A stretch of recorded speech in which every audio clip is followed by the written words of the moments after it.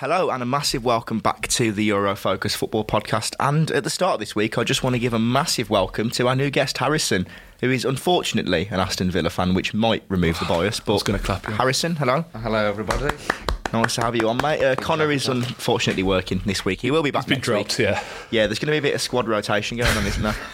Depending on who's available and when. Yeah, you just got to put the hard yards in, do what the manager says and listen to the ideas. Yeah, come out the better player. Welcome, Harrison. Thank you very much. So there will be no Aston Villa bias today. No, they won't. They're going to win the treble, there we are. Yeah, we'll see when it comes to the conversation, yeah.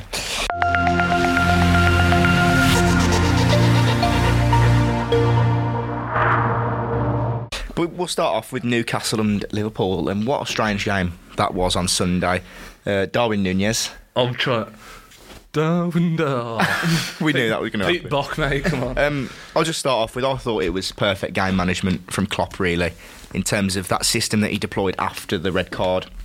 Because you expect teams to, when they go man down, to just sit straight back, don't you? But go on the defence. It was almost like a 4-3-2 in a way, which still helped them keep that numerical superiority in the midfield, which I really liked from him. And I thought he was very brave. So just want to know your overall thoughts. I'll start with you, Harrison. The only grievance I have really with the game is that Alexander-Arnold shouldn't have been on the pitch. Oh, no. Do you think? Yeah, that should have been a second yellow. I know it's early on in the game, and they say that you can't. It's poor refereeing, really, because at any other time in the game he's giving the second yellow card. There's no doubt in my mind about that. He didn't even look at the ball, which took Gordon out with his hand as well. I think that is a yellow card any day of the week, and he's already on one, and it changes the game at that point. I know they got a red card anyway and went down to 10 men regardless. So, but it's one of them, really, I guess. What are your thoughts, Ben? I think you can judge it with the last 20 minutes, really. Newcastle played really well first half, and Liverpool just looked a shell of the team that they've been over the last 2 years. And then a couple of moments of magic, 10 men. A player who's got a lot of stick last season. It's massive for him, isn't it? Yeah, exactly. Getting a brace against a team that they're probably going to be competing with this year. Can't really fault it. And going back to you, the standard of refereeing in the Premier League is diabolical. It's so inconsistent, isn't it? That's the problem. Best league in the world, mate, and we have these officials. I saw a thread earlier of every single refereeing error so far this season, and there was 4 hours long in it. There was about 15 different tweets in this thread, probably more, and with 3 match days into the season. It's ridiculous, isn't it? Yeah. It's just like Mike Dean as well. I saw him. He was on Sky Sports, I think. Oh, I couldn't believe that. I know there's a referees union and stuff, but just open your eyes. Like, it's not even just little mistakes. It's game-altering ones. Yeah, it's costly mistakes, and there's no excuse for it.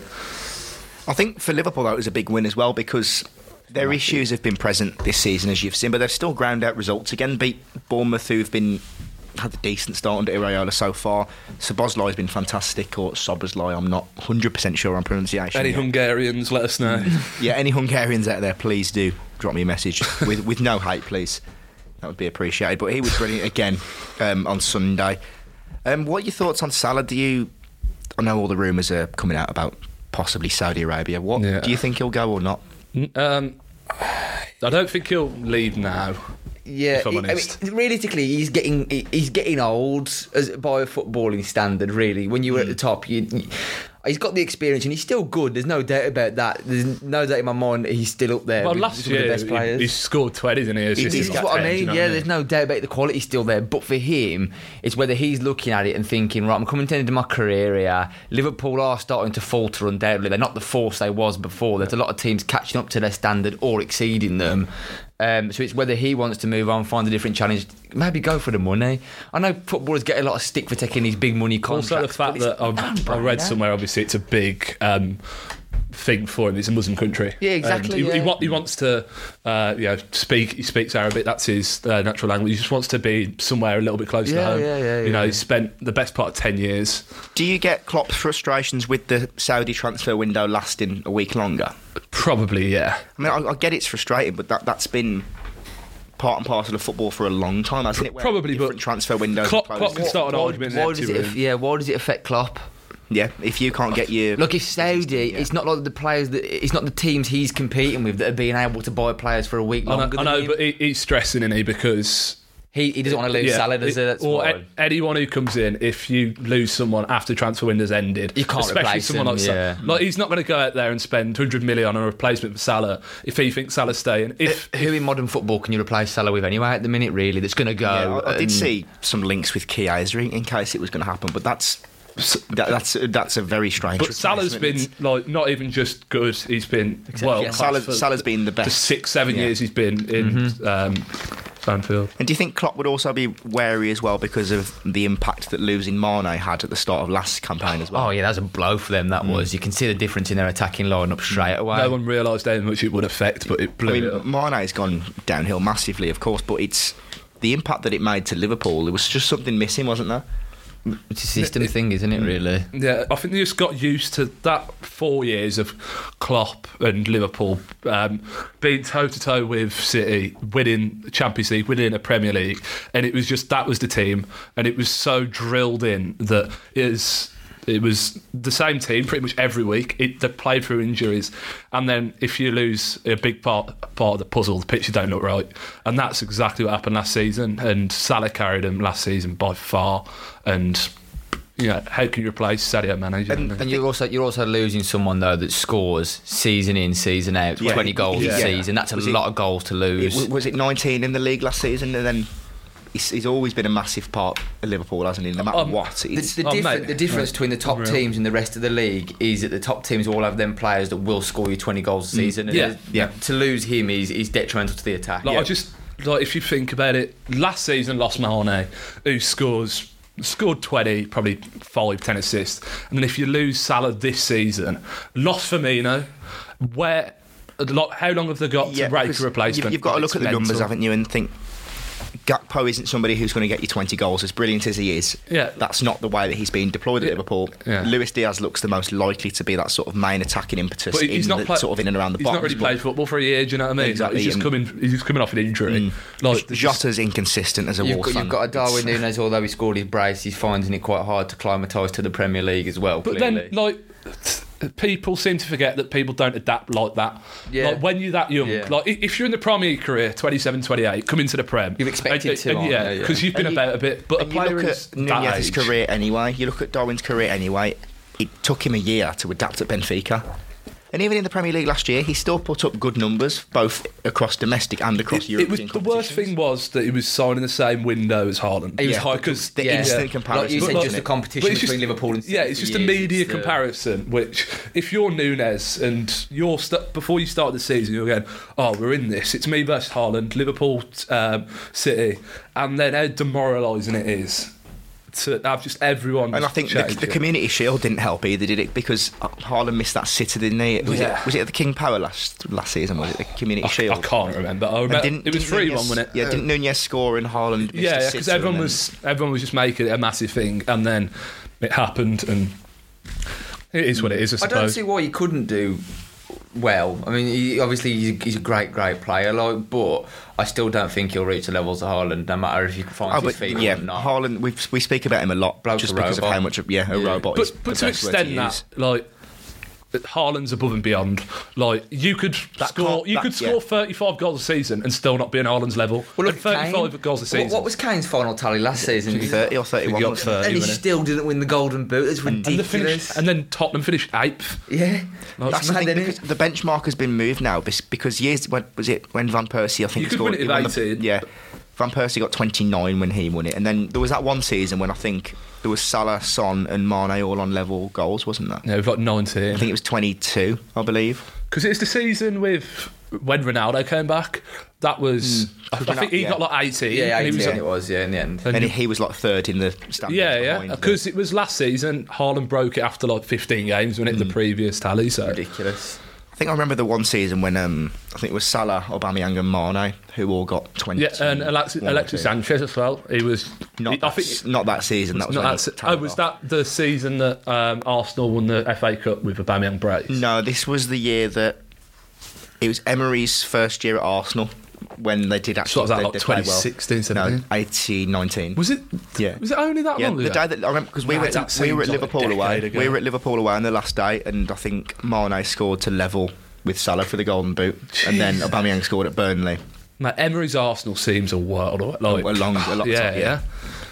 But I think that's quite indicative of how well Arteta's done in recent years, hasn't it? Because there was that original period where people were saying he's not up for the job, but Arsenal trusted him. It's trust the process thing that is big style, and it pays off. But teams don't do that anymore. They don't trust the process. It's like a lot of managers. You've got about 4 months to make a difference until they start pulling for your head again. But then a lot of times that has to be the case. It does have to be the case. You are right, but at the same time, there are managers that have the quality like Arteta, where if you give them a couple of years, that's only 1% though. With a young group as well, that's what Arsenal's higher ups realise, that this is a young group that he's working with, that he was being moulded. Like the likes of when they brought in Martin Odegaard, for example, who was a big sign at the time, but not compared to the likes of 40 million. What does 40 million in nowadays? Yeah. But I do think with teams like Arsenal, it's easier to trust the process because you can have a not good season and still finish. 100%. Like, with the lower teams, like you say, you have to have the instant sort of thing, else you're going to be facing relegation. If you go down, you're done. Yeah, it's hard to crawl back out of that league. That's what Championship's so competitive. But we all know that, don't we? We've all been through it. Like exactly for Arsenal, they had a decent few seasons of bad running, won a couple of FA Cups, but because they weren't used to winning everything like they used to be, Arteta could kind of go, well, we finished a little bit higher than last season. There's that leeway, isn't it? It's any sort of improvement. No, I don't think people mind. You don't have to come out the blocks and win the league as long as they're seeing consistent sort of improvements. Which is why Tottenham fans at the minute are so happy with Postecoglou, because he's come in, instilled a brilliant style of play. There's a consistency through his communication as well, which Tottenham fans haven't seen for a while, really, since Pochettino.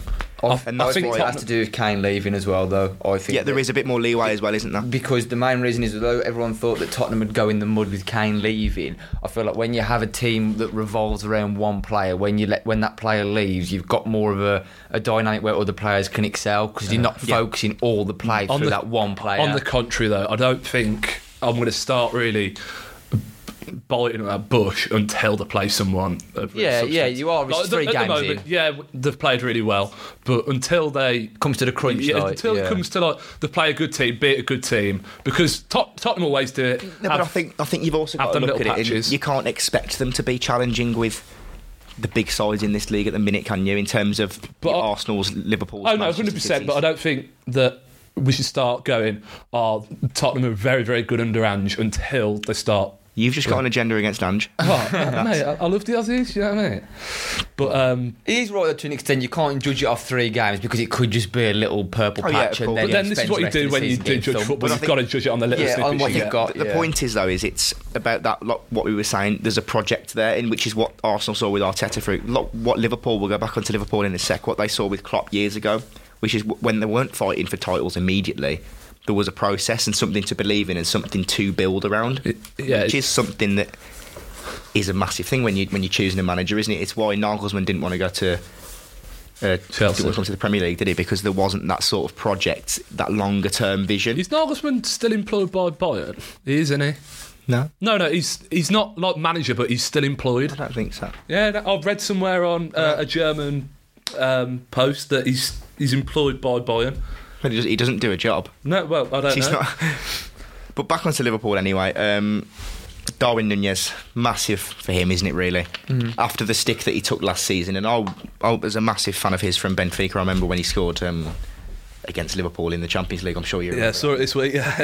Was you watching it again? I've been watching Darwin Nunez Benfica compilation repeat, mate. On repeat. After that, it got me in the mood. The long locks weren't there. He was a youngster, no tattoos, and look at the man he's become now. But I think for a centre forward, you need just that confidence boost, don't you? You often need that just one chance to go in. Yeah, it's the currency's goals in it, and then as soon as you get the goals, confidence booms. They start flying in then, don't they, really? Yeah. The goals do. The worst thing as a striker is having no confidence. You hitting the ball and thinking, this ain't going to go back. Got a one-on-one, you end up shafting it right at the post or something like that. It ruins your game for you then, because you start overthinking every single shot you're playing, everything. But he's an interesting player because you've seen how aggressive he is, and he's got bags of pace, hasn't Matador, he? He's very much like you said, that Matador sort of approach of just pure it's that South American style of the ball. Yeah. Well, like your Cavani's and stuff like that. Just brute. If I want something, I'll just go for it. Like Nunez isn't the biggest lad, but he's just so aggressive and it doesn't really matter. On to the side that Liverpool are playing next week, your team, Harrison, Aston Villa. My territory. We're going to go straight to you. Just tell us about the Burnley game. Did you watch? Well, I think the example with Burnley is an example of where Emery is perfect at game management. He changes. We don't really line up that often with a 5 at the back like he has done. And I think, well, me personally, I mean, I've learned over the last year to trust Emery's process. But when you're lining up against a team like Burnley, who are notorious for like 0-0 ball and snooze fest, that sort of thing, starting with a 5 back for me was a bit like, why is he not going more? But it proved me wrong. I mean, Matty Cash scored a brace in 20 minutes, and I seen. And you have to remember, this is a different Burnley, isn't it? It is different, yeah, but it's under Vincent Kompany, obviously, and everything. And obviously, I've been playing well, but I seen that Cash's brace was the fastest scored by a Villa player since Bent against Arsenal in 2011. Really? Yeah. Jesus. So, which surprised me because. To see Matty Cash score 2 goals. I mean, I'm someone that hasn't been a big advocate for him being in the team that often. I wanted a replacement in this window because I don't think he's the quality of right back you want when you're pushing top 6 at all. But yeah, it proved me wrong. I mean, Diaby's come onto the scene and he's won. I mean, I had a bit of a fear again. I mean, as you can tell, I'm quite a negative fan. I've had it for the last 10 years where it's just moulded me into a pessimist when it comes to Villa. Yeah, but you get your hopes up and then... Yeah, but everything seems to be falling into place, definitely. Yeah, we've got people who can score from all over the field now, which was an area that 10 years ago, again, we were lacking, where it was more of a who the hell is going to score for us this game? And now you've got a brace coming from your right back in the first 20 minutes. Are you looking at signing anyone else? I don't know. There aren't many rumours flying around at the minute that I know of, but we're one of them clubs that gets linked with everyone in a transfer window. And I don't take it as gospel until it comes into fruition. We've had a good window. We've got Tielemans, you've got Zaniolo, you've got Diaby, and you've got Pau Torres, which are 4 incredible signings for us. Really good. And it's the good, intent, isn't it? It's good that we've got a left-footed centre back as well, in the wake of, obviously you wouldn't have foresaw it, but Mings' ACL, he's out for the season. He is, and Mings cannot play out from the back in the same way that Torres can. Torres is, I mean, he's in the 2 games prior to this one, he's been the top pass register in the whole team as a centre back. I think that's quite, when you're in midfield, you think that 139 passes. I think it's about Everton. Progressive passes as well, isn't it? It's about that, by having the left-footed centre half, which is a very niche thing. It is a rarity in football to have that sort of ability to play from the back by progressing the ball into midfield. It's what having Torres opens up. How far do you think you can go this season in terms of, will the Conference League hold you back? Me personally, I would rather do something similar to West Ham and not have such a high finish and win the Europa League when you're still guaranteed European football next season. Then it's not, and then you can reevaluate. Don't see why we couldn't do both and still finish quite high up. We've got the quality. We've, since Emery took over, we only Man City have registered more points in the league. Oh, no, actually, no, that's this year. Sorry, in 2023, City have registered 62 points on the board. We've registered 49. Arsenal have registered 49. And then after that, it's like United on like 45 and stuff. Second half of the season was unbelievable last year. Exactly. It's a right storm. And then it's one of them where when we pick up a good run of form, as long as we've been plagued quite badly with injuries at the start of this season so far, which are big pivotal players in our team, to be fair. So we'll just see. I mean, the volume of games might prove to be difficult for us. We haven't been tested like that yet, so I think when I look at examples like that, though, I always look back to our European run, and it didn't it caught up with us the year after, didn't it? Yeah. Not so much the season that we played it. It's just the squad size as well. Because we ran on that sort of wavelength of just momentum for a season when we got to the Europa League quarterfinals. Adrenaline carries you, didn't it? And well, the thing is, I don't think we're particularly limited because we've won. So we haven't lost for 8 games on the bounce at Villa Park now, and we've also won the 3rd most away fixtures since Emery took over. Only City and Arsenal again have won more away fixtures on us, so it's not like we're limited. He's turning Villa Park into a fortress. Whether that obviously prevails for the rest of the season, anyone's guess. But next question I've got is: should we not talk about the Newcastle game? Or no, we're not talking about that. That's experimenting. That wasn't at Villa Villa Park, was it? I don't think that was a scoreline. No, but just in general. But I also don't think that was particularly telling. The score wasn't representative of the game to an extent. Newcastle played out the skin as well. They did, and they absolutely thumped us. But I think The problem with that game was they took their chances for one.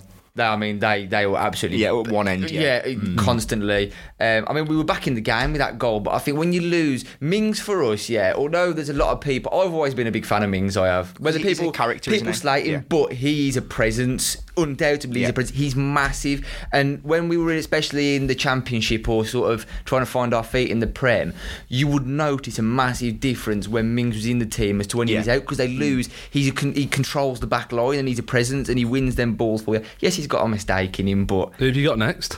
We've got Liverpool. I've taken DRB out of my FPL. I think I have as well, but I think that'll be, if we can win at Anfield, that'll be definitely a statement for us. That will.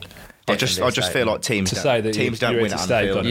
Teams don't win at Anfield, do they? Especially considering Liverpool are coming off on the morale of that victory against Newcastle. I think if we can go to Anfield now and convincingly win against them, then it will be a big statement for how Emery chooses to carry on this season. I think you've got the Conference League draw. Is it Friday? Is it? No. The draw's on Friday. We've got Hibs on Wednesday. Was tomorrow, but I don't. Previously, I'd have been like, the fixtures are quite rough here because we've got quite a few midweek games in between big teams. But obviously, coming off the back of a 5-0 win at Easter Road, can afford to. They're going to play the under-21s realistically, or give a couple of other players a run out that are coming back or whatever. Don't get as much game time. So I think we're in a good position realistically at the minute. It's not play. I mean, it's only going to be 3 games into it. It's not going to, but. I wonder how long it'll be before, if we go far in the competition, it'll become a hindrance for us. Yeah, it's when you get to the. Sorry, I was moving bottles. When you start getting to the dog days this season, when you're looking at February onwards, that's when, especially being in Europe's tough on a lot of teams, and that's when you start to see the good, the unreal from the good. Just the little sort of niggly injuries, isn't it? Really, you haven't even factored. We haven't even factored in the domestic cups yet. You've still got them fixtures to play. Yeah. That's what. There's a lot of games when you get to Europe. There's a lot of games. I think there's something like 68 possible. If we were to go to the final of every competition we're in, it's like 68 games. It's crazy. You might be able to go further after you lost to Stevenage last season. Yeah, well, we've notoriously always gone out. I mean, the other year we lost 3-1 to Peterborough at home. Do you know what I mean? We always posh world-class side, mate. We just choke every time. You got to the Carabao Cup final a few years ago, didn't you? Well, I've been Ali Samata diving header. I've been to Wembley now 8 times. I think it's impressive for the way Villa have been in my lifetime. Is that all with Villa? All with Villa 8 times. Is that semis and stuff? Yeah, obviously you've got the FA Cup semis against Chelsea. We had 2 playoffs. FA Cup final against you got, and then you got the Carabao Cup forget final. Playoffs. Yeah, but you do forget that. But we've also been thumped 4-0 at Wembley by Arsenal. We lost out to United in the final. In 2010 in the cup final and that. So I've seen us lose a lot there. I'd still rather have your record than my Wembley record of 1 visit and 1 loss, and that was the 3-2 against Watford. Yeah, to be fair though, you've had a rough decade. Been 8 times and seen us win twice. No, but considering... At least you've seen them win. Yeah, even to get to Wembley, I know it's cliche, but even to get to Wembley, it's an accomplishment. But I don't understand why more teams don't do that. We're never going to get a look in at the... I don't understand why you don't go to full cup run, prioritise. To be perfectly honest, I don't think that the FA Cup semi-final should be played at Wembley anyway. Neither. It takes away the allure of Wembley. Yeah, they should be played at Villa Park or a neutral ground. Wembley are playing off 2 back-to-back fixtures at Wembley isn't special. It does take away that sort of special nature. I know my only visit there has been there. Isn't it? Yeah, because they're still trying to pay off the stadium. They're just in debt so much. They're playing. That's why a lot of just random games happen there. Yeah, they had the finalissima, is it called? Yeah. The champions of Europe. And they try and get every Champions League final because they're just so in debt. FA when they built Wembley 2006. Where's the final this year? Champions League. I couldn't tell you, to be fair. I can't remember where it was. I don't know. I thought one of the European trophies were being played at Wembley for the final this season. I was under that impression. It would be the Champions League. It wouldn't be the Europa League if it was the case. Is it Wembley this season? Let me have a look. Where is the champ? Yeah, Wembley. Yeah. Then we've got the Euros in Germany a week later, haven't we? Or 2 weeks later. Jesus. Yeah. I know. It's only been 3 years since 2 years at the minute, but it will have been 3 years since the last Euro. 2021 when it started. That did make me laugh how it still had Euro 2020 branding everywhere. Yeah. But spent too much marketing money to breed it. But looking up to another big fixture next week. We're looking at Arsenal versus Manchester United, and both teams in a bit of a strange situation, Limbo really. mode, yeah. Arsenal not 100% at the minute. Arteta's still continuing with his little experiments that I'm sure will pay off. I don't understand in the why. future. You say it pay off though. What has Havertz brought to that team? He hasn't elevated them at all. I think he's currently in a situation where I can't see how he's been used, because he's trying to use him as a left-sided 8, replacing sort of Granit Xhaka, but then he's also, Declan Rice is taking up similar zones on the pitch. There's very much a lack of fluidity compared to last season. But he's also playing players like Ben White at centre back that spent the whole of last season playing right back. But I think I know he's one of them players that's diverse and can play both. However, when he's in that system and fitted in at that right back slot for so long, and then you start moving the team, he's moving the team around too much. It's I think. rejigging. Yeah. It's like with Havertz, like you don't really know what's going on, because since he's left Leverkusen, he's been at 2 teams now. Granted, he's only been at Arsenal for 5 games or whatever, but to not have a set in stone position at any of the 2 teams you've been at, That's the thing with Havertz. it's just what's happening in training, what's happening, what He's you're so not, difficult. you're not talking to him and going, where do you want to play? Like, what do you do well? It kind of seems like he just turns up and goes, "Yeah, you're here today, mate," and he goes, "Oh, we need someone on the left who can play that. Oh, we need someone in the middle." Like, yeah." He's like one of them. He's like a James Mill. I wonder whether they're just filling you him can't be wherever they spending need the best him. part of 100 million on someone where you don't know where they play. Yeah, it's ridiculous. He's kept, well, he's been neat and tidy as what you can expect from Kai Havertz, but it's like you say, what has the impact been? I mean, that first 25 minutes against, well, the first half really against Nottingham Forest, I thought they were electric. There was a period against Palace when I thought they played really well. But there's It's just a nonsensical signing. There's little things creeping into Arsenal's game that are very preventable. Sorry, did you see the opening goal for Fulham the other day? Yes, it was That was weird. such That was. yeah, It's just weird. and Fulham could have won it really. Yeah. Well, Arsenal got one. I don't like the word lucky, but to go 2-1 up. Yeah. That late chance from Adama Traore, our favourite. Did you see that when he blitzed the whole of the Arsenal defence? Mate, I saw it too many times, and then I'll see what happens after it as well. He couldn't have done anything different with that chance, to be fair. So obviously, I've been quite vocal on that. I don't think Arsenal touch anywhere near the top. Are you on agreement with that? I believe it'll be City, then a gap between themselves and Arsenal, and then a gap between Arsenal and the rest of the sides, sort of, as I mentioned earlier. I don't see why Newcastle couldn't make that top 3. I think they're in that little fight with United, Chelsea and Liverpool, I believe. Probably one of the favourites ahead of it. I'd put Chelsea in there based on the fact that they have shown enough signs in these first 3 games to be in that fight for top 4. That West Ham game was an outlier, I believe. If Sterling scores 25, by the way, he's playing as well. I saw there was a He's coming to my FPL this week. Is he creeping in? Yeah, I might be putting him in. We'll do a little FPL roundup in a moment, but I think Sterling's been brilliant, and it's nice to see him not playing with his back to goal. It's sort of like vintage Sterling in a way, isn't it? And it's nice for Jackson to get on the score sheet as well. I think he's shown enough in the first few games to prove that he's worth the money. Just got a set. Like we were speaking earlier on the train, Luton.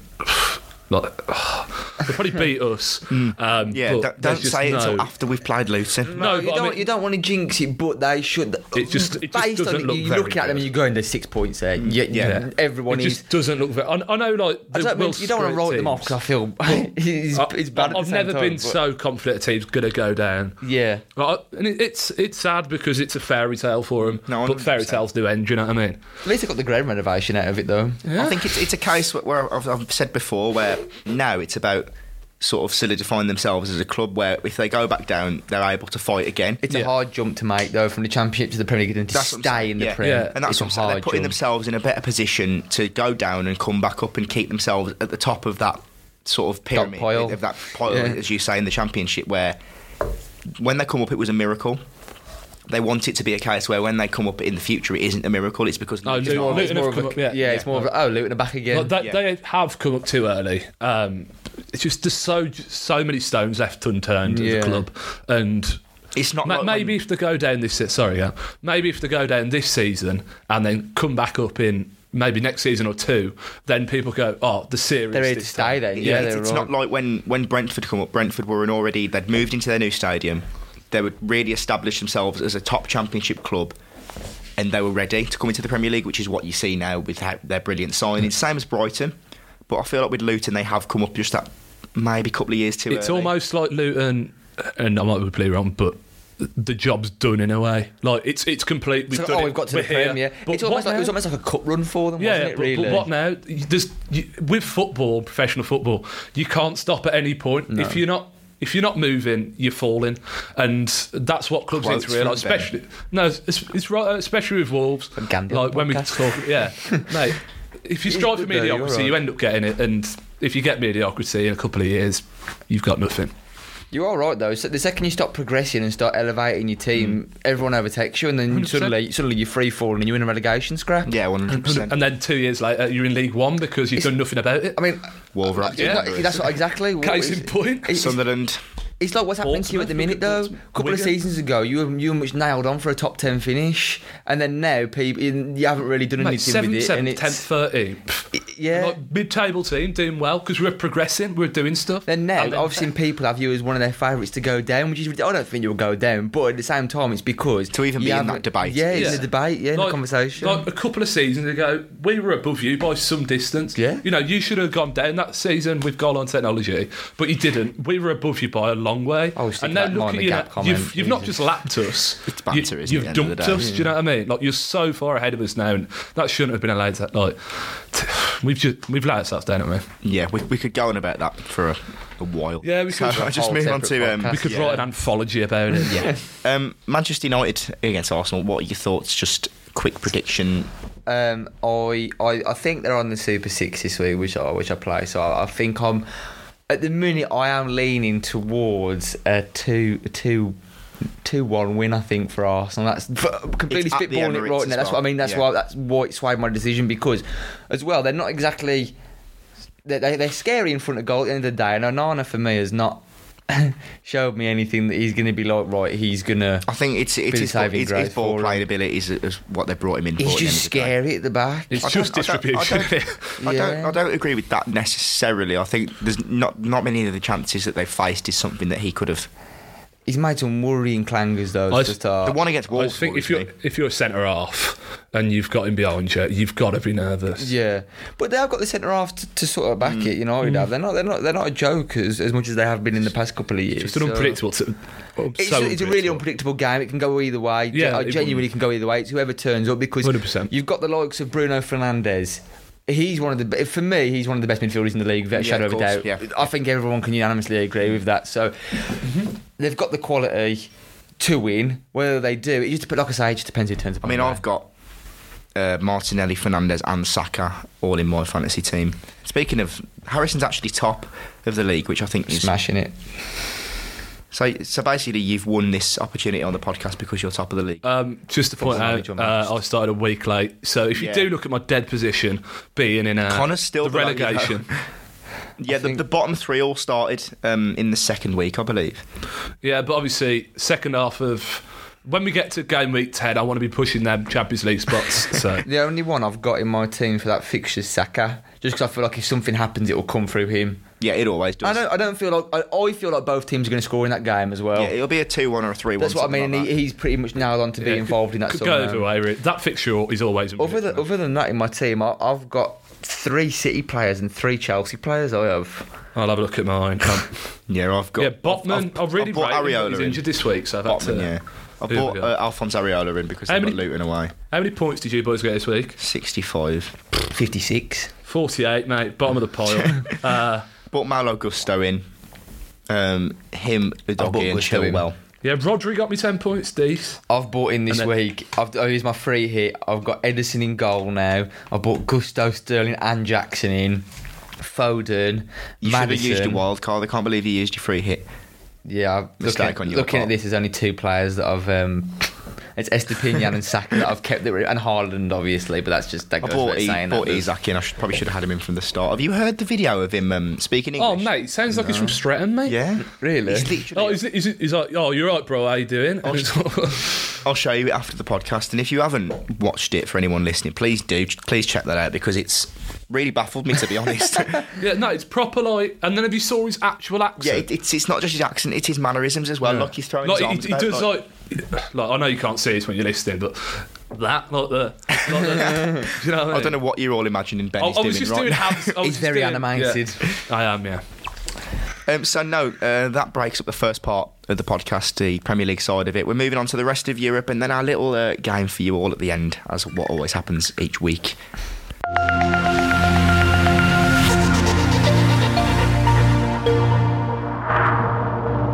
So over in Italy this weekend, well, it's probably best to start last Monday, so before the Milan-Bologna game. They started brilliantly. They've maintained a 100% start so far. A brilliant win last week against Bologna, as mentioned, and then a 4-1 home win against Ivan Juric's Torino side, which is a fantastic result, really. Christian Pulisic, then. Talk to me. I don't like him. Olivier Giroud, what a good-looking man and what a player. 2 penalties. What a career he's had, to be fair. I think he's one of the most underrated strikers of this generation. No one really talks about him that much, but he has had a brilliant career. Oh, mate, he's won everything apart from the Prem, I believe. Like, he's won everything he's ever been in apart from the Prem. And he's been the glue in that France side for so long as mate, well. he's France's top scorer. He's a brilliant striker. He's brilliant. Like, don't get me wrong, that record of his being France's top scorer is going to last about a year. But Mbappe's up 10 away already. It's strange. Yeah. But like what he's done for the last 10 years, for someone who hasn't played for kind of the best teams in the world, like he's just always been that level below. In that to do what he's done. Some of the goals he scored as well. I mean, obviously the one that everyone remembers straight away, the scorpion kick. I always remember the week after his celebration was a scorpion kick. He's just ridiculous in a player like that. He's phenomenal. And he's pretty gorgeous. Which, yeah. I mean, he's been more than reliable since he's gone to Milan, and they were excellent again, as mentioned. I think it was great to see less of a reliance on Rafael Leao, and I know you're not an avid watcher of Milan, Harrison, but even you could see from an outsider's point of view that they were way too reliant on Leao, weren't they, last season? Yeah, obviously, but he's a good player. Obviously, you can see why. You can see why they placed their faith in him, can't you? Really, but it's nice to see. Well, they've had a great window. Brahim Diaz has gone back to Real Madrid, unfortunately, so that's why Pulisic come in.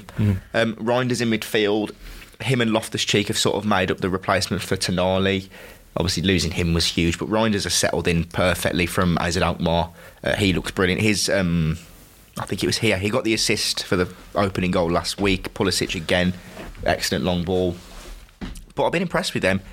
So far, I'm looking at the season. I spoke about Juventus last week and how maybe they made a statement of intent against was it Udinese last week? Yeah, they faltered this weekend, fell to a 1-1 draw against Bologna, who we've mentioned quite a bit in the last 2 minutes. But one of my early season favourites, who I said before the season started, was Lazio. They stay on 0 points after another loss against newly promoted Genoa. I don't know if you saw any of that. Nope. Oh God! No, it's like pulling teeth. This is. I caught the highlights, but I'm never in when Serie A play. So you're just never in, are you? What? You just never. I'm a man of the world. I'm in and about. The only games I watch Serie A is when I go there every week. I can only watch one game, mate. So yeah. But no, Genoa Retegui scored his first goal for Genoa. It's going to be a big season for him as well as all the Italian strikers. We spoke about Immobile last week, and sort of how. I don't think he. I mean, I know it's pre-season, but when they played us in pre-season, I don't think he looked that. I was worried. He's an ageing striker. I know he's ageing. But how was it? Mid-30s now, isn't he? Yeah, but I was worried when he come. I know it's pre-season. I say worried because it had no consequences pre-season, but I was thinking he's going to rip us apart because formidable Europe's top scorer, that sort of thing, and it's like he come and he doesn't. He looks like a shell of what he was before, really. Even then, though, he's always just been a centre forward who is in and around the posts, and that's always been his job. He's fit into Lazio's system, isn't he? Like. I was expecting big things, to be honest, from Lazio this season. Third season for Sarri, really stamping his mark on that team. The signings of Daichi Kamada. I know they lost Milinkovic-Savic, but they've sort of... He got sent off, didn't it? They've basically moneyballed their way to replacing him, really, with Kamada and the other signings that they've made. But as I mentioned about Italy's number 9s, Retegui, obviously Argentinian, doesn't even speak Italian, but plays for the Italian national team. It's going to be between him, Scamacca and Immobile. Big season for them all. Scamacca's a perfect signing for Atalanta. It didn't necessarily work out at West Ham, but it's clear to see why. It's not so much slightly towards him, more of the West Ham system. And I'm intrigued to see that ahead of the European Championships next summer. There's, as I say, a big fight for places there. Lazio's big rivals, Roma. lost this weekend after a draw last week. Who did they lose to? Verona. Verona, was it? 10 men Verona as well. 10 men. Wow. Yeah, I think so, yeah. Have you seen Lukaku's going to Roma? Yeah. Harrison's laughing because he beat Ben to get to save Verona. No, I'll out us both. If I have to fall on the sword, he comes with me. We had to Google that. We didn't know. So I Googled it. He Googled it before. So there we are. Sorry, Harrison. It's all right, man. I want to be professional then as well. I'll fall on the sword. At least we've got good chemistry with the new signing. With Lukaku, though, yeah, he's such a fall from grace considering he went for like excess of 100 million to Chelsea not that long ago, and then he's getting loaned out for 8 million last season, and like, it's ridiculous. It's another 8 million again this year. It's stupid. Marty, it's gone. It was a strange start for the Giallorossi, though. They played really strangely well. I mean, they're still missing Mourinho. He's still suspended. Dybala's obviously not back yet properly. Tammy Abraham's still out. Lukaku's on the way. Yeah, Lukaku on the way. Back to what we were saying, though, I mean, about Lukaku. He's guaranteed to score your goals, isn't he, really? Is he there anymore? Yeah, even at Chelsea he scored goals before that silly interview that he decided he scored. to give. Well, I went to Chelsea away and he scored a brace pass, doesn't come and shushed us all. Yep, and then when he played against Villa on Boxing Day, didn't he? He come back from injury and tore you to shreds. He's still a formidable striker. He's guaranteed goals, I think. I don't understand where it's gone downhill for him at all. Because Inter couldn't afford to buy him last year, and he's burnt his bridges with Chelsea, hasn't he, really? And he's been eating a bit too many burgers, isn't he? he's put on about 20 big kg. boy. He was always big, but he's lost that mobility. Yeah, he's lost the mobility. When he come back last year from injury, he did look like his old self again, and as I say, Inter couldn't afford him. Juve didn't. How old is he now? It's just gone into his 30s. Yeah. Juve didn't want him really, unless Vlahovic was to depart. And Juve weren't going to let him, like the Juve fans. Yeah, and Juve's fans simply weren't having him at all. But I think he'll do well there. I think, as I say, Dybala's not back yet. They are very reliant on him, and there is a few rumours about Mourinho, because you know what it's like. Mourinho in third season always seems to go downhill, doesn't it? Yeah, it's like clockwork, isn't it? Every time. Andy seems to be never on the touchline anymore because of all the suspensions. He always gets sent off, doesn't he? I mean, I think he got like a record amount of red cards for a manager last year. Still my favourite manager of all time. He's my favourite manager, but I think the chosen one. At some point, he's just got to realise that he's just got to tone it in sometimes. I know that's the Mourinho way, but sometimes his teams are on the losing end of games because your manager's making about you. Yeah, he's not down there. Yeah. I think for Roma, though, it is disappointing because everyone was expecting after the Conference League win in 2022 that they would progress to become one of the sides capable of winning the league. But they're really not looking like that. All their eggs were just in the one basket last year, weren't they? And they still lost to Sevilla in the final. Yeah, so without Dybala last year, like I know to Abraham, they're very very good poor. season the season before. They're very poor without Paulo Dybala. Yeah. They're not the same side at all. I know Belotti scored 2 last week, and it will be nice to see him to get some form and maybe put him in that sort of number 9 Italian debate that I was talking about earlier. But they just haven't got that same impetus. Well, without Dybala, really. It just looks like, well, it doesn't look like, there's just no structure at the club. And I know it happens with Mourinho all the time, but I know he's had his success there and won the conference. But as a Roma fan, it's just got to be horrible to watch. They adore him. They adore him, don't get me wrong, because Italians are used to watching football over the years, aren't they? When was the last scudetto? Oh, it's early 2000s for Roma. Well, in the early 2000s.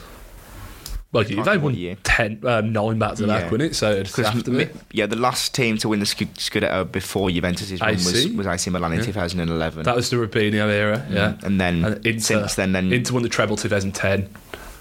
Yeah, Juve didn't quite do 10 in a row. No, it's 9, wasn't it? They won from 2012 to 2021 when Inter won their first. Yes, yeah. Because Inter won theirs in COVID, didn't they? Yeah, there was no fans in the ground when Inter won. No, that's a weird period. Yeah, very strange. Imagine how heartbreaking that would be, though, to go 9 years of just the same team winning, then you finally win and you can't watch it. Rangers did it, didn't they? Yeah, that's what I mean. It's just heartbreaking. Atletico Madrid won it in COVID. Lille won Ligue 1. There were so many leagues that year that Liverpool won the Prem. Did it? And that was 30-year wait, wasn't it?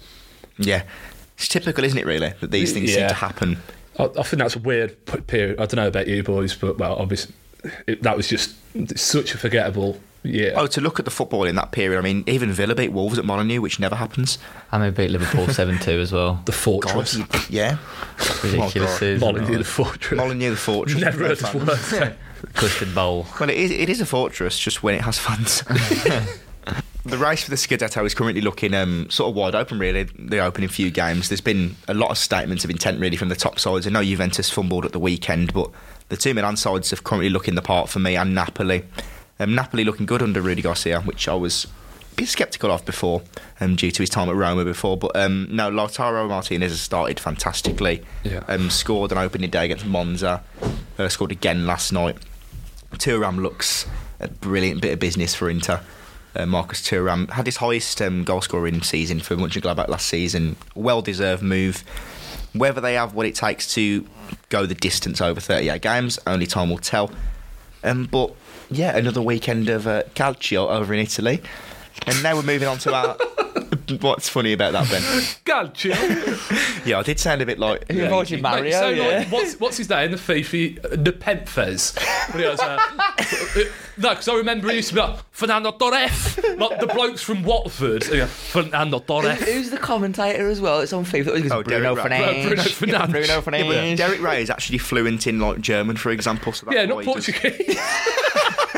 If he went Bastian Schweinsteiger, they'd be like, oh, fair play. No, but that is how you say. That is how you do actually say Bruno Fernandes, and we just say Bruno Fernandes. How does he know? Is he fluent in Did he ask Portuguese? him? Yeah. Why doesn't Bruno to be fair, Fernandes Talking about pronunciations, did you see that video of like Premier League players announcing how to say their names last year? Yeah. And then Joel Ward was like, Joel Ward. I swear the João Felix one was really weird, wasn't João it? Felix. Felix. It's just Felix. I always remember the John McGinn. John McGinn. John McGinn. It was like Lionel Messi, Cristiano Ronaldo, John McGinn. John McGinn.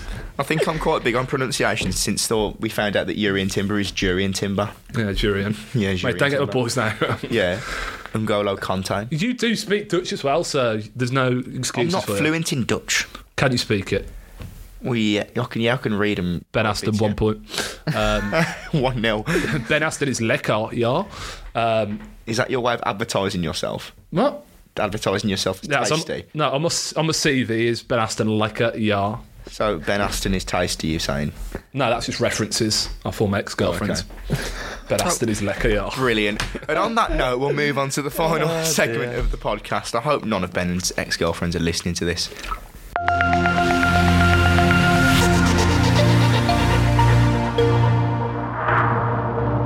So to end the episode, we decided to do a little bit of something fun, as we always do. Being as Connor's not here this week, he sent us a list of 5 footballers from the past, could be any time in the past, just to debate their sort of transfer values and what we think of them and what they'd be worth in today's market, really. We're going to do something similar each week. So for next week, any listeners want to ask the questions on Instagram again, just send in your suggestions, any questions again. But I'm going to start with a list. Connor's just sent it us earlier, so we had little time, to sort of prepare and do research about it. The first player we've got, Tim Cahill. I'm going to start with you, Harrison. I don't know, because I had a quick Google before we started the podcast just to see what each person went for at their height. Tim Cahill's biggest signing was for $2 million when he went to Everton at the time. Now, I don't really remember that. He replaced Rooney, didn't he? Off the top of my head, I don't remember that much of him really. The only thing that stands out to me is in the World Cup. The volley. Yeah, that's the main thing that stands out to me. But I mean, he's worshipped in Australia, isn't he? And he's a hero for Yeah, Everton. like he's probably arguably the best ever Australian. Well, you probably look at Schwarzer, Viduka, and Cahill. They're the 3, but. I'd probably just say for me personally, there's not much that stands out to me. I mean, I think he's just one of them players that just got the job done. You probably put him about a similar sort of. He scored about 50 odd Premier League goals. You probably put him. I was going to say probably put him about the same sort of price range. I'd say it's like your James Maddisons and your Ward-Prowse, about the 30 to 40 million. I don't think he's that expensive. I know he was a decent part of. He was a heading monster. Yeah, but what players? He was an absolute monster. Yeah, but I also think the fact that he's Australian. Like, I know it sounds daft, but it doesn't matter what people say. Price where goes you're down. from in the world, It does matter. depend. You are right, but I was gonna say until you say that obviously with the English tax, I was gonna say the difference now. You've got Ward-Prowse going for 30 and Maddison for 40, which I'd say would be in that middle tier. anything less than that now, and you're getting into the price range of youngsters like your Carney Chukwuemeka's that went for 17 million. You got Archer that's just gone for 50. I know these are Villa players, that's why I don't know off the top of my head, but if you're valuing him at less than 30, he's in the same sort of price range as academy players. I think 30. If we're taking him in his prime, we're talking a 30, 40 million. Yeah, that's what we should base it off. He was somebody who offered you goals. Primes. He was overall a leader. He was somebody who you wanted in your side, wasn't he? His prime, I remember it was, obviously I was a kid, so it was like 7-8 was when I remember it was the Chang. It was the Chang the end kits, of the Umbro Everton kits. Just coming into that era of where they got consecutive, well, in the middle of the European games, and Kale was always a good player. He seemed to score every week though, didn't he? He was always a good player, but he just weren't the pressure, and he was just a good player. So that's why I think 30 million. You do your job, ain't you? 30 mil, you'd probably say. I think 30 mil, but I think anything over that. It's fair valuation, isn't it? Really, he's not one of them players that's going to break the transfer market. It'll be a big money side. But I don't even think it's like on the other side of that. I think good player, but I don't want to slag Tim Cahill off. A useful player. Yeah, like mate, great player, can play multiple positions he used to. One that you'd want in your team. Yeah, but his goal catalogue is some of the best I've seen. To be honest. I don't think there are. At the time he was playing, and we'll say this for each player, their prime. I don't think there's many teams in the league outside the top 6 that would have said no to him. If he was to move there wouldn't have been. But to be fair, that was in an era of where his type of player was wanted. He was a physical presence. He was a box-to-box midfielder who got himself in the box. And that was an era of where outside the top 6 was a lot closer than it is now. The top 6 was a top 4 at that point. Wasn't it? Like you were coming towards the end of the Newcastle era and then they started to drop down a little bit, but. Back then, it was very much United clear, Chelsea the odd season, Liverpool and Arsenal. Yeah, Arsenal, and then Liverpool weren't really near for a lot of the time. But they were always they were always in that sort of race, weren't they? But it was never. There was that once. Was it? They finished second one year, and apart from that, for multiple years, like even when they won the Champions League, terrible in the league. Sorry about Ben hiccuping whilst he's. But yeah, Tim Cahill, good player, but not mad money. Not mad money. But then again, what most things are mad money nowadays in football. To be fair, we say it. Yeah, we did 30 million is still crazy to pay for someone. Yeah. Second on the list, Connor sent us somebody who, just reading his name, epitomises technical excellence. Really, Ben will probably remember him more than me and Harrison, but I've watched a lot of him since. Deco. And I'll start with you. Oh, sorry, me. Sorry, Ben lost himself there. If I'm honest, I remember hearing of Deco as a kid when he played for Barca towards the end. And then when he came to Chelsea, my views probably less heightened because of the end of the year, but I've spoke to a few people about him just in the past, and he was world class for I've watched Porto. So many compilations of him before. As a holding midfielder, there weren't many people better than Deco. I think technically, I think personally, won Champions League twice with Porto and Barcelona, 2004 and 2006. I think Deco, with how good he was, just go back and watch. It's so easy. He'd be £100 million midfielder I think 120 million. Yeah, you're looking at the sort of players in their primes and what these players are going for now. You look at a player like that, as I say, technically gifted. He weren't the best physically, but he wasn't required to be. He was small, and it was just pass move. Like a Gundogan, in a sense. Just a lot better. And then, like, if you think nowadays, if there's a player... Don't disrespect Gundogan like that. Yeah. If you think nowadays it is a player who's been absolutely integral to 2 Champions League winning sides, had a pretty good Euro 2004... Kept Iniesta on the bench at Barcelona. Not to say, how much would that be worth? He went then, in 2004-5, for 21 million then. Yeah. That was a big fee at the time. Big fee at the time. Was it Rijkaard's Barca, I'm going to say? Because it would have been Rijkaard's Barca just before, a couple of seasons before Pep. Was it Hullit's? Have you got... Nah, it wouldn't have been. Hullet was just before, wasn't it? Hullet was 2003, I want to say. Because Rijkaard won the Champions League in 2006. I'm pretty... Did he? Okay, I'll take you. Oh yeah, I might be wrong, but like you just said, bang on, 21 million in At the time, it's 2004. phenomenal. Yeah. That was at a time as well when the record fee was for Zidane, about 45 mil. Yeah, that lasted a long, because when Zidane went with it, that was we were actually talking about this in terms of transfer fees earlier, in terms of when that Ronaldo and Bale transfers happened in the space of 4 years. Nobody ever foresaw 86 million, for example, being broken in the way average, that it has. and now it's an average. You know, we were saying to look at a top player. We were talking about Matheus Nunez earlier, going from Wolves to City, and Wolves are holding out for about 65, 70 million. Sorry, Ben's ready to go off on this one, but you're looking at these players now. 70 million is sort of the benchmark for a top player, whatever position, isn't it, really? I mean, we spoke about Caicedo, a brilliant player. 110 mil's absolute blasphemy. Enzo Fernandez. Blasphemy. Enzo Fernandez, my favourite midfielder in the Premier League, possibly the world. 100 million after a few good months with Benfica and a good World Cup.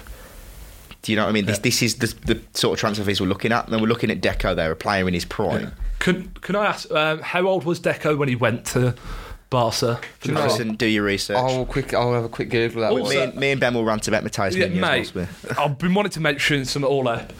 It's a disgrace. If you're under contract, aren't you? Yeah, I know. He was 27.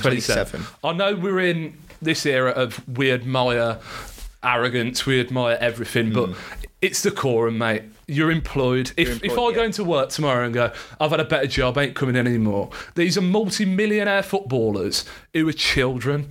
They've never had hardship, and fair play, they're incredible footballers, deserve everything they get. They've sacrificed a lot. But not turning up for a team who's paid big money for you, for the chance to go to City, it's a joke. Is that what he's doing? I haven't seen this. Refused to train. Really? It's an absolute joke. That is bad. That is. Like you say, any other job, and you get your P45 anyway, and they're kicking you out regardless. Yeah, mate, it's an absolute joke. He should be ashamed of himself. He's burnt his bridges as well, because if he left for Manchester City, or as a fan, you'd say, yeah, fair play. Stop with Grealish. I said, that hurt me, but I still go, you know what, you want to go and win trophies, that you're going to win trophies. I wouldn't tolerate that either. Exactly. If he did that at City, he'd be on the first plane out of there. It's a joke. With Matthias as well, he's only been here 12 months, and granted, I love him as a footballer, but it's not like with Grealish, where with you, he'd grown up a Villa fan. With Matthias, if he left, like when any player leaves, you hold your hands up and say, yeah, who wouldn't go to play for Manchester City? Who wouldn't want that? There's a way to go about it. There is a way to go about it, and absolutely pathetic. Refusing to train. And I had to force the move because we're holding out for the money. I don't trust the club to reinvest the money either, but that's another story for another day. We'll get onto that next week after the transfer deadline. I know he's got no loyalties, but do you think in a way it's almost frustrations looking at how the Neves situation was handled, about how Neves was rejected big moves year after year, and then he's maybe wants to go. It's just the fact that we brought him to you for 50 mil. It doesn't matter though, regardless of what you want, you're under contract. Yeah, exactly, that's what I'm saying. And I don't see how he can still get paid. How can he still get paid when he's not holding up his end of the contract? He's not playing for the club. You put pen to when he signed that contract.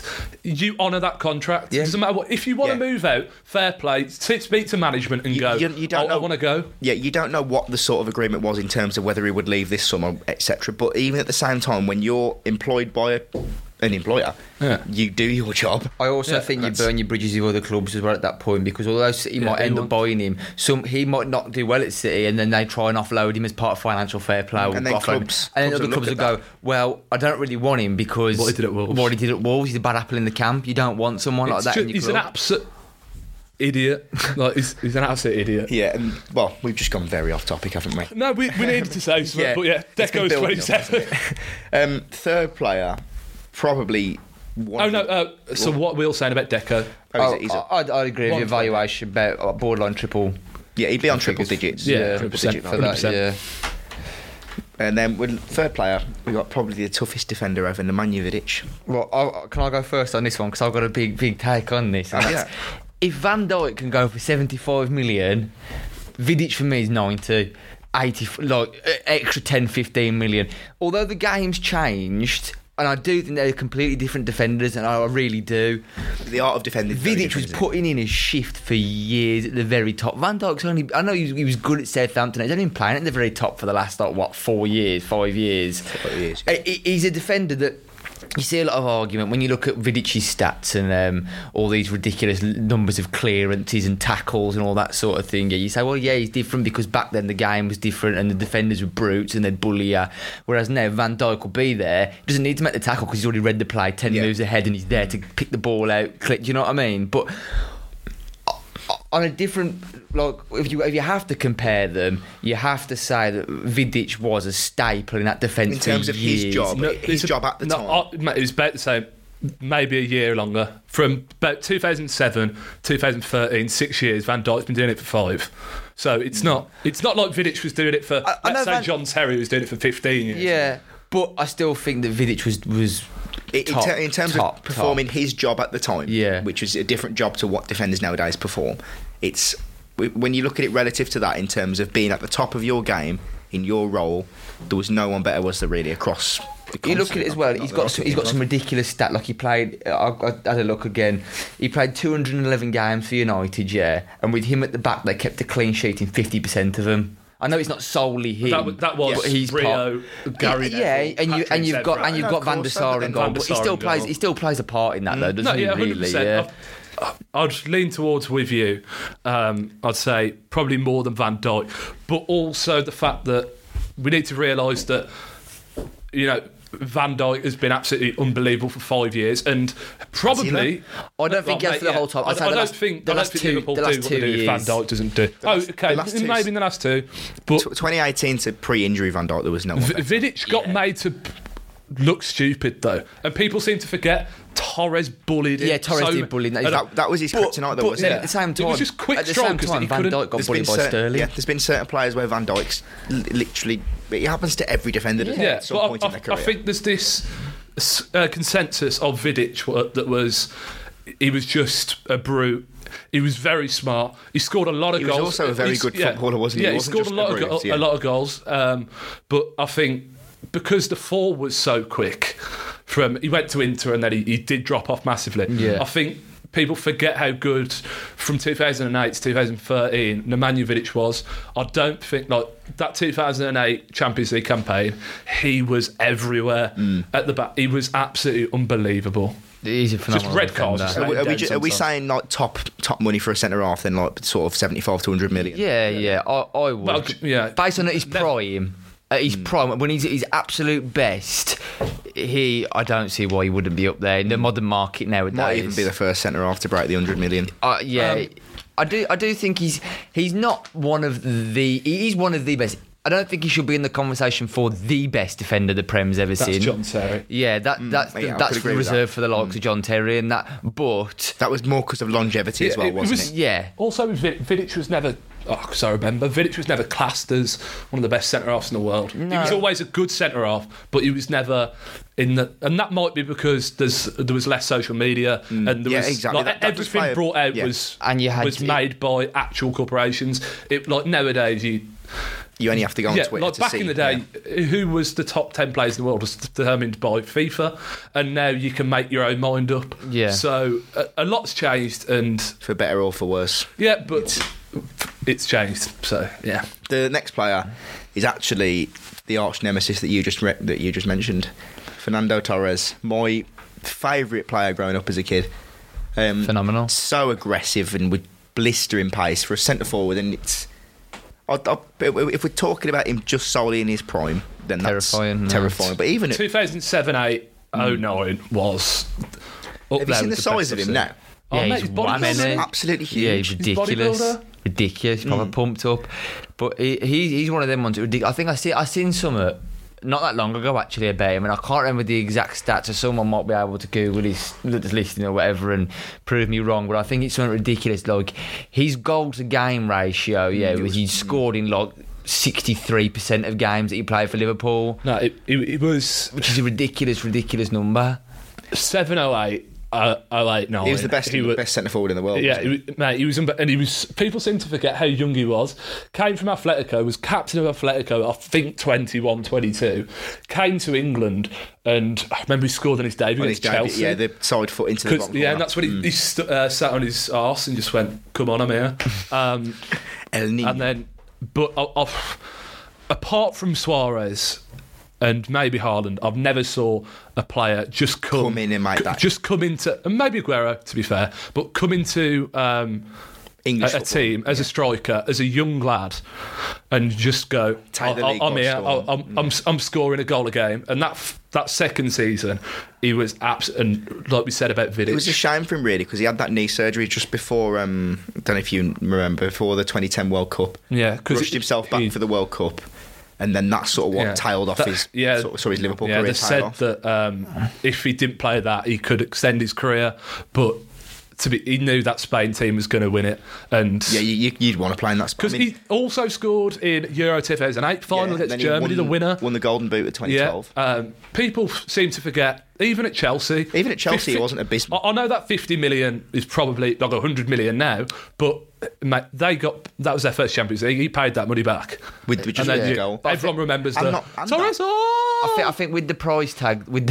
the price tag though at the time, it's like now when you get a player that comes for 100 mil, you expect them to be like that, and if they're not, then it's like with, for example, like Nunez last year and like Enzo Fernandez that weren't, but they didn't particularly come in and blitz it straight away, and people go, right, that's it, they're finished. But they didn't have bad seasons, and then no, it didn't. But it's because they didn't rip it up and set the league on fire. Then they're automatically. I think we shouldn't judge Torres' price now from when he got brought in 2010 Just from in Chelsea. his prime, we should judge it on 07, those 2 08. years. To be honest, that fee at the time was ridiculous, really, considering his injury record, and he'd already tailed off at Liverpool. So the 50 million fee in general probably was those 2 years overinflated. 150, genuine for a mid-20s striker. He's breaking the 100 million mark. A mid-20s striker who plays for Spain, who scores one every 2-3 games. If that, one every 1.5 games, and scores everywhere. And we've got to look at that. He had everything he needed for a striker. Yeah, and that weren't a great Liverpool side either. No. Not even at Chelsea, when it was not even just the Champions League run. He was great in their Europa League run when they won under Benitez. The worst thing that happened was I think he went 15 games without scoring. That was it, wasn't it? And that's what...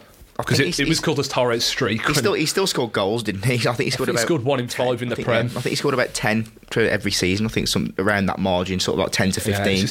Another player who people forget how good he was because of how bad it ended. It's just the Chelsea curse as well, isn't it, really? You see the amount of players that go there. It was the curse. Well, that's Kesman, that's where it's... Well, he was the start. He was the initial, wasn't he? Crespo, wasn't there? I think Kesman was before. Crespo was what, 2000? Yeah, he probably would have been. Yeah, Kesman came from PSV. Yeah. And then... That was before, yeah. Yeah. But, I think 150, to be fair. I think... Yeah, I'd say he'd break that sort of 120 bracket, I think, because he obviously would be one of the best in the world in his prime. Kind of sent us a random list here. On to the final player. We have Nani, the most consistently inconsistent footballer. I'd probably say about 50-60 in the modern market. If Anthony's going for him, I can only. If Anthony's going for that much, mate. I could only remember one season where Nani was exceptional. Well, good, and that was the same. It was the same season when that goal against Spurs, the ghost goal, when he handballed it and Aurelio Gomez thought it was a free kick. Do you remember when he tried to nick Ronaldo's goal for Portugal? That would have been one of the best goals ever, and he just taps it in, and he's given offside. I'd be so mad if I was Ronaldo, but that was ridiculous. That was. Yeah, I think.